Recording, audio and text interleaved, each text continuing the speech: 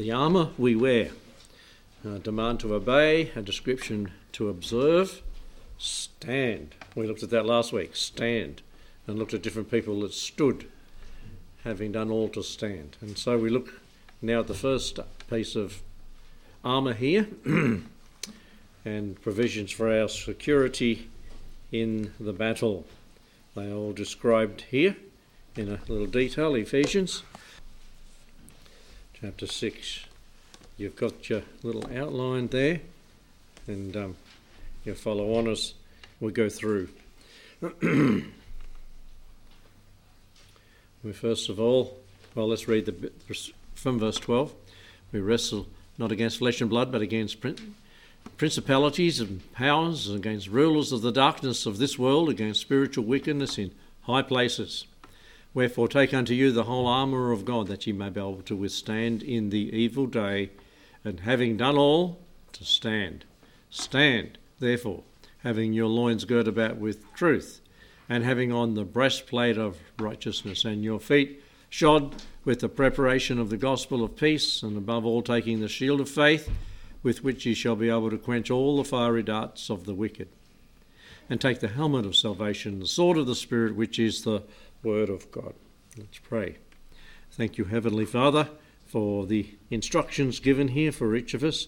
May we be putting on these pieces of armour, Lord, for protection against the onslaughts of the enemy, and that we might take a stand, not moving from where we know, Lord, what we know and who we know to be the truth. Lord, let us take that stand for our life, Lord, and not buckle under the pressure of persecution and other things that come our way. Bless the study tonight. Bless the people that have come. In Jesus' name we pray. Amen. So, the scriptures that we sow, as we find in verse 14, stand therefore having your loins girt about with truth. Which piece of armour, of all the pieces of armour here, held it all together? Which one do you think it might have been? The belt of truth. It's what everything hung on or was attached to. And so this was the most important. And when we think of what it's talking about, it is, isn't it? Truth. What is truth? Pilate will forever known for that. What is truth? Even he was frustrated in his life as a ruler, saying, what is truth?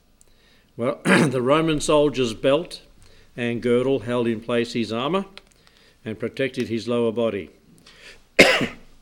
When he ran, he'd pull up his tunic or whatever I dare not call it a dress, and hitch it up so his legs wouldn't be hindered and trip over.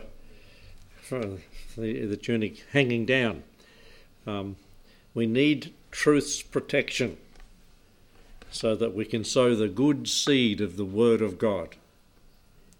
Remember in Israel in their days when they were declining and they were about to go into captivity, what was in short supply? Truth. They wandered all over to find someone that preached the truth. What is the actual phrase? There's a phrase, an Old Testament phrase about that very thing. It won't come to mind, but I know it's there. Scarce, yeah. Scarce in those days. Yeah, it was... can we find out? Look scarcer. And they'll come up with that verse. But it's something that in the last days that we're living in, that truth has become a rarity, a scarcity. Something that you preach the word, you'll offend people. Why? Because people are sinners. And that's what we need. We need to be offended with the truth that we might rectify and walk in the path of truth. God doesn't like a lie. Liars, whoremongers, all those in hell for eternity. But God wants people to love the truth, to believe the truth. And the old Apostle John, when he was writing 3 John, said, I have no greater joy than to hear that my people walk in truth, And it's no greater joy for a pastor who is true to the word to hear that people walk in truth, that take a stand against evil things. It's better for you to do it of your own initiative, well, when the Holy Spirit convicts you to walk in the truth of the word of God, than to be preached at, to be made to, hit over the head to, now I believe it. No, preaching has its purposes, but we need to be willingly looking for the truth and desiring and have this truth about us, this belt of truth. And we can then share the truth, can't we? And the Lord Jesus talked about the good seed of the Word of God, which is the truth. And in Matthew 13, he spoke about the parable of the seed and the sower. And the good seed is the Word of God, the truth. He likened good seed or truth to wheat as compared with tares in Matthew 13:24, in another parable, in those parables of the mystery of the kingdom of heaven. And another one in Matthew 13:33, the leaven and in the meal. There was the leaven, which is false and error, and then there's the good meal, which it is corrupting. There's the good and the bad fish. So there's evil, there's right and wrong. And they're all in Matthew 13 in those parables there. Truth is vital. When many times we might say, thus saith the Lord, but is it the Lord saying it, or is it what we've thought? If it's what we've thought, we maybe should put an attachment. That's what I said, not what the Bible said. And so when we're expressing our own opinions, we can misrepresent the truth. John 3:6 says, that which is born of the flesh is flesh. If it's carnal, it's carnal. If it's not God's word, it's not God's word. God's word is truth. We need to get our direction, our beliefs from it. 1 Corinthians chapter 2, let's turn to that. 1 Corinthians chapter 2 and verses 4 and 5. And my speech, this is Paul saying, and my speech and my preaching were not with enticing words of man's wisdom. So it wasn't he that thought it. He didn't dream it up. It wasn't my wisdom, but in demonstration of the Spirit and power, that your faith should not stand in the wisdom of men, but in what? The power of God. That's where we need to anchor ourselves, in the Word of God and the wisdom of God that comes from the Word of God, the power of God. We know, and we've looked at it, who is the father of lies? The devil. Who's the father of truth then? And the Lord, yes, God is. Chapter 8 of John's Gospel and verse 44. It's something that John went on about in his Gospels too. Truth, truth, truth. And when he wrote the epistles, it's colour it in and just see how the page is full of the thought of the word truth. John 8:44, we read, ye are of your father the devil, the lust of your father ye will do. He was a murderer from the beginning, and abode not in the truth, because there is no truth in him. When he speaketh a lie, he speaketh of his own. He is a liar and the father of it. Because I tell you the truth, ye believe me not. Which of you convinceth me of sin? And if I say the truth, why do you not believe me? It's the same today, isn't it? Why do people not believe what Jesus has said? It's the truth. They just don't want to acknowledge that they're sinners and need a God to sustain them. They're full of pride. Let's go back to verse 32 of the same chapter. And ye shall know the truth, and the truth shall make you free. The liberty we have in the Lord Jesus Christ, because he is truth. Chapter 14 of John's Gospel and verse 6. 14 and verse 6. Jesus said, I am the way, the truth, and the life. And verse 17 of the same chapter, even so, even the Spirit of truth, whom the world cannot receive. You know, they're debating the abortion thing. Did they still going?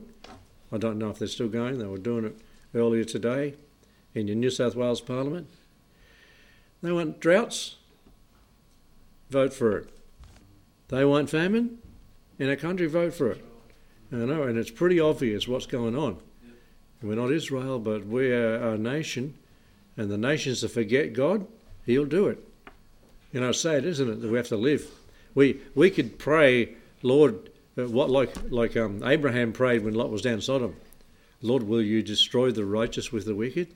There are some righteous people in our country. There are some righteous farmers out there. And will they suffer the effects? I'm sure, you know, Jeremiah did, Isaiah did, Ezekiel did, Daniel did. They had to go through it with the wickedness that was around them and God's judgment on the sin of the nation. And it's because you listen to the news, you say, well, the Bible says. And if you said that in our society today, you'd be howled down, draconian or something they use, old-fashioned, a phobia of some sort you'd be named with. Out of touch. You know, well out of touch. Ponytail pontiffs. Yeah, did he say? Okay, we're all out of touch. Those that believe the Bible, out of touch. Well, at least we're in the truth. And we don't need to go get in touch with the modern way things are done. Praise God for the truth. Even in our generation, with all the technology, we still have the truth. And it's more available than anywhere. I wonder if in China you can use a phone to look up a Bible. Because they say that China hasn't got any people, you know, 1 in 10 Christians have got a Bible in China. I just read that today in the Bible Society thing. But have they got a phone? We'll have to ask Mr. Short, who's been over there. It'd be interesting to know because they have access to it. If that's the case, I can believe one day. Yeah, limited probably. But I can believe that one day Christians won't be allowed to put up the truth. We won't be able to do and allowed to do what we're doing.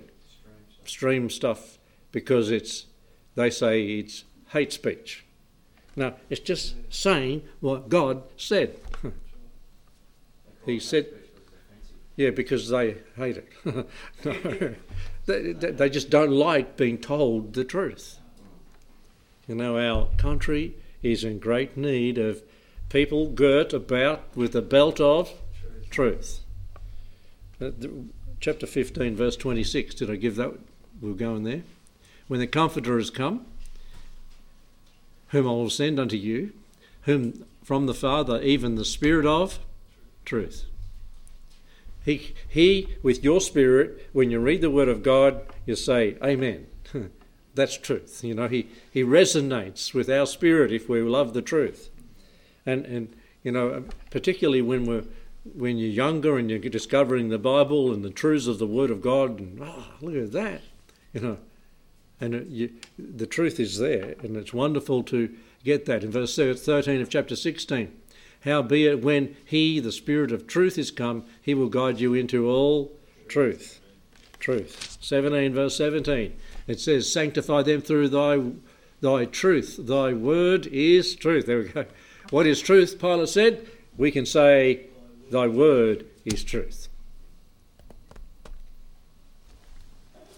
They go on about this and the other and 40,000 years ago, and when, you know, there's certain, if I said 40,000 years in our country, what do you immediately think of?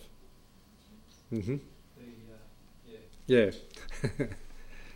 and immediately you as a Christian say, no, false, not 40,000 years, no longer than 6,000 years, and a lot shorter than that too.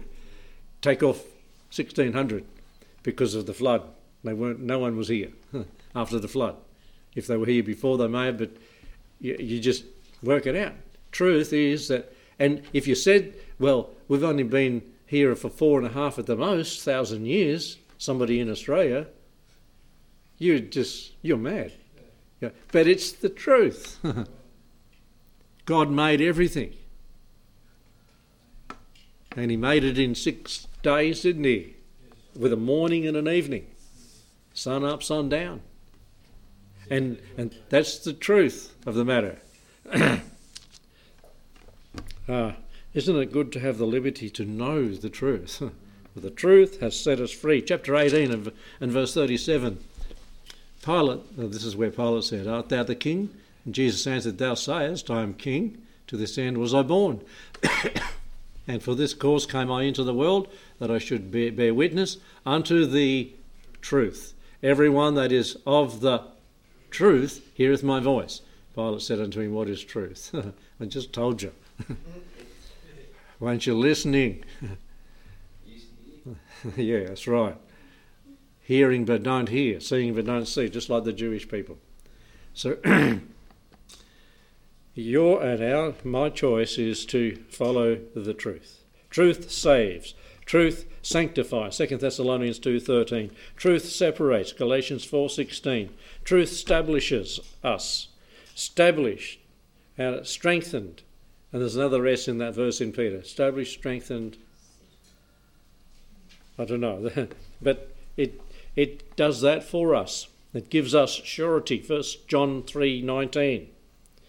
And as I mentioned earlier, in 1st, 2nd and 3rd John, he spoke about the truth and rejoiced that his beloved brethren had the truth and walked in the truth. For I rejoiced greatly, in verse 3 of 3rd John, when brethren came and testified of the truth that is in thee. Even as thou walkest in truth, I have no greater joy than to hear that my children walk in truth. I think you get the message. And in verse 8 of 3rd John, we therefore ought to receive such, that we might be fellow helpers of the truth. That is, saints that are preaching the word of God truthfully, we ought to be supporting them. What will God say when we get to heaven? Did you believe the truth? Why do people want to twist and, as Peter said, wrest the scriptures to mean something that they don't mean? Because the Bible is the truth. We must wear the belt of truth, the whole truth, and what do they say in a court? And nothing but the truth. We must preach the truth, not the opinions of a person. We must sow the truth in the world. It's the scriptures that gives life and liberty. Lies will damn us to hell and are. Our whole world, almost, are being damned by the lies of evolution, by the lies of men who have not got the truth, by people who are Satan's adversaries in pulpits everywhere. And they're going to reap what they sow, and it's called the tribulation. I don't know, maybe it's just me growing old, but do you sense things are not going real good in the world? Just nothing's going right, it seems. Morally, it's gone downhill. Militarily, everything's like ready to go bang, like a firecracker. Aren't we supposed to be evolving? Getting better, yeah. Let us to ourselves and we'll blow ourselves up, and there should no flesh be left on earth. It's a bit like Brother Dunn was sharing with me the other day. He had a big yellow box tree, and he used to be able to get gelignite off the shelf almost, and I don't know how he put a heap of sticks under there of gelignite. From my memory, they were that long and they were about that round, and they were like wax. That's what they felt like. But he put them all under the tree and lit the fuse and waited and waited and waited, and then what do you think? Should I go over there or shouldn't I? because you don't know. It just could go off when you just get there. But it didn't. He got there, and that's what it's like with the world. It's sort of waiting. What's going to happen next? What's going to go on? What country is going to arise now? Trouble in India, with the population almost the size of, is it beat China already? And China and the trade wars between America, and you can see the reasons for some of these things happening. But God's got a plan behind it all, hasn't he? And so we don't have to worry about it. But the world, unsaved people, haven't got a purpose for living when they see all this going so bad. They say, "What? Why?" And it's just man at the helm, running it, lying. It's devil behind it, really. And he's not a man of an individual of truth. Compromise will cost casualties. Compromise will cause carnality. May God multiply the truth that we sow in our lives through our testimony and through the witness that we give in our community. The next item that we have for putting on, the next part of the armament, is the sanctity that we show. What is it? The breastplate of righteousness. If we go there, we'll be another 20 minutes, so we'll leave that one for next week. But go away with the belt of truth. Hang everything from it. Everything you do. The war you fight. The sword you've got. The truth. And where are you going to find the truth? In the Word of God. Not in the opinion of men. I've listened, read, and seen articles of people, and you start reading it and say, wait a minute. Where's he getting what he believes from? How did he come to that? And what they do, they cherry pick verses out of its context. And taken out of its context, it becomes a pretext to build a heresy or a false doctrine upon. And yes, we can make application of the word, the truth, but there is one only interpretation of it. And I major on the interpretation. There's more of a teacher, isn't it? Evangelists will go on the application. And so, yeah, and you can get a lot of that out of it. And you have to be careful where your imagination goes when you start doing that. But just let the truth speak for itself. I'm glad God's given it to us. Where would we be without the truth of God? Lost and headed to eternal punishment. And you look at nations that haven't had the word of God. Look at the mess they're in. They can't govern themselves. They can't make right decisions. They haven't got a constitution that's based on Bible truths and principles, and killing each other. They murder each other. The husband dies, the wife gets buried alive with her. Yeah, crazy things. And worshipping all these idols. Who was it the other day I was talking to? Gave testimony. Kalpana, that's right. She said when she was young, she saw her relatives and family worshipping things that are made of wood and that. And God was working in her heart way back when she was a child, and said, that doesn't help. They made them and then they bow down before them. Isn't that what the truth says of Israel? And how did Solomon? I've got a question to ask the Lord when we get to heaven. If Solomon was the wisest man that ever lived, why did he marry 1,000 wives or whatever, all added up? Why did he go down that path of allowing his wives to build wooden and stone idols in Israel? Why did he allow them to, his children, burnt their children, their firstborn, alive in the arms of Moloch? I don't know. Maybe he was wise when the Lord said it and he went off track, because we all can. He started well. He did. You run well, Paul said to the Galatians. Who did hinder you? What hindered you? That's a question that, I read it and think. And he did really admit it in Ecclesiastes, didn't he? What did he say? He said, vanity of vanities, all is vanity. Yeah, because you lived not according to the truth.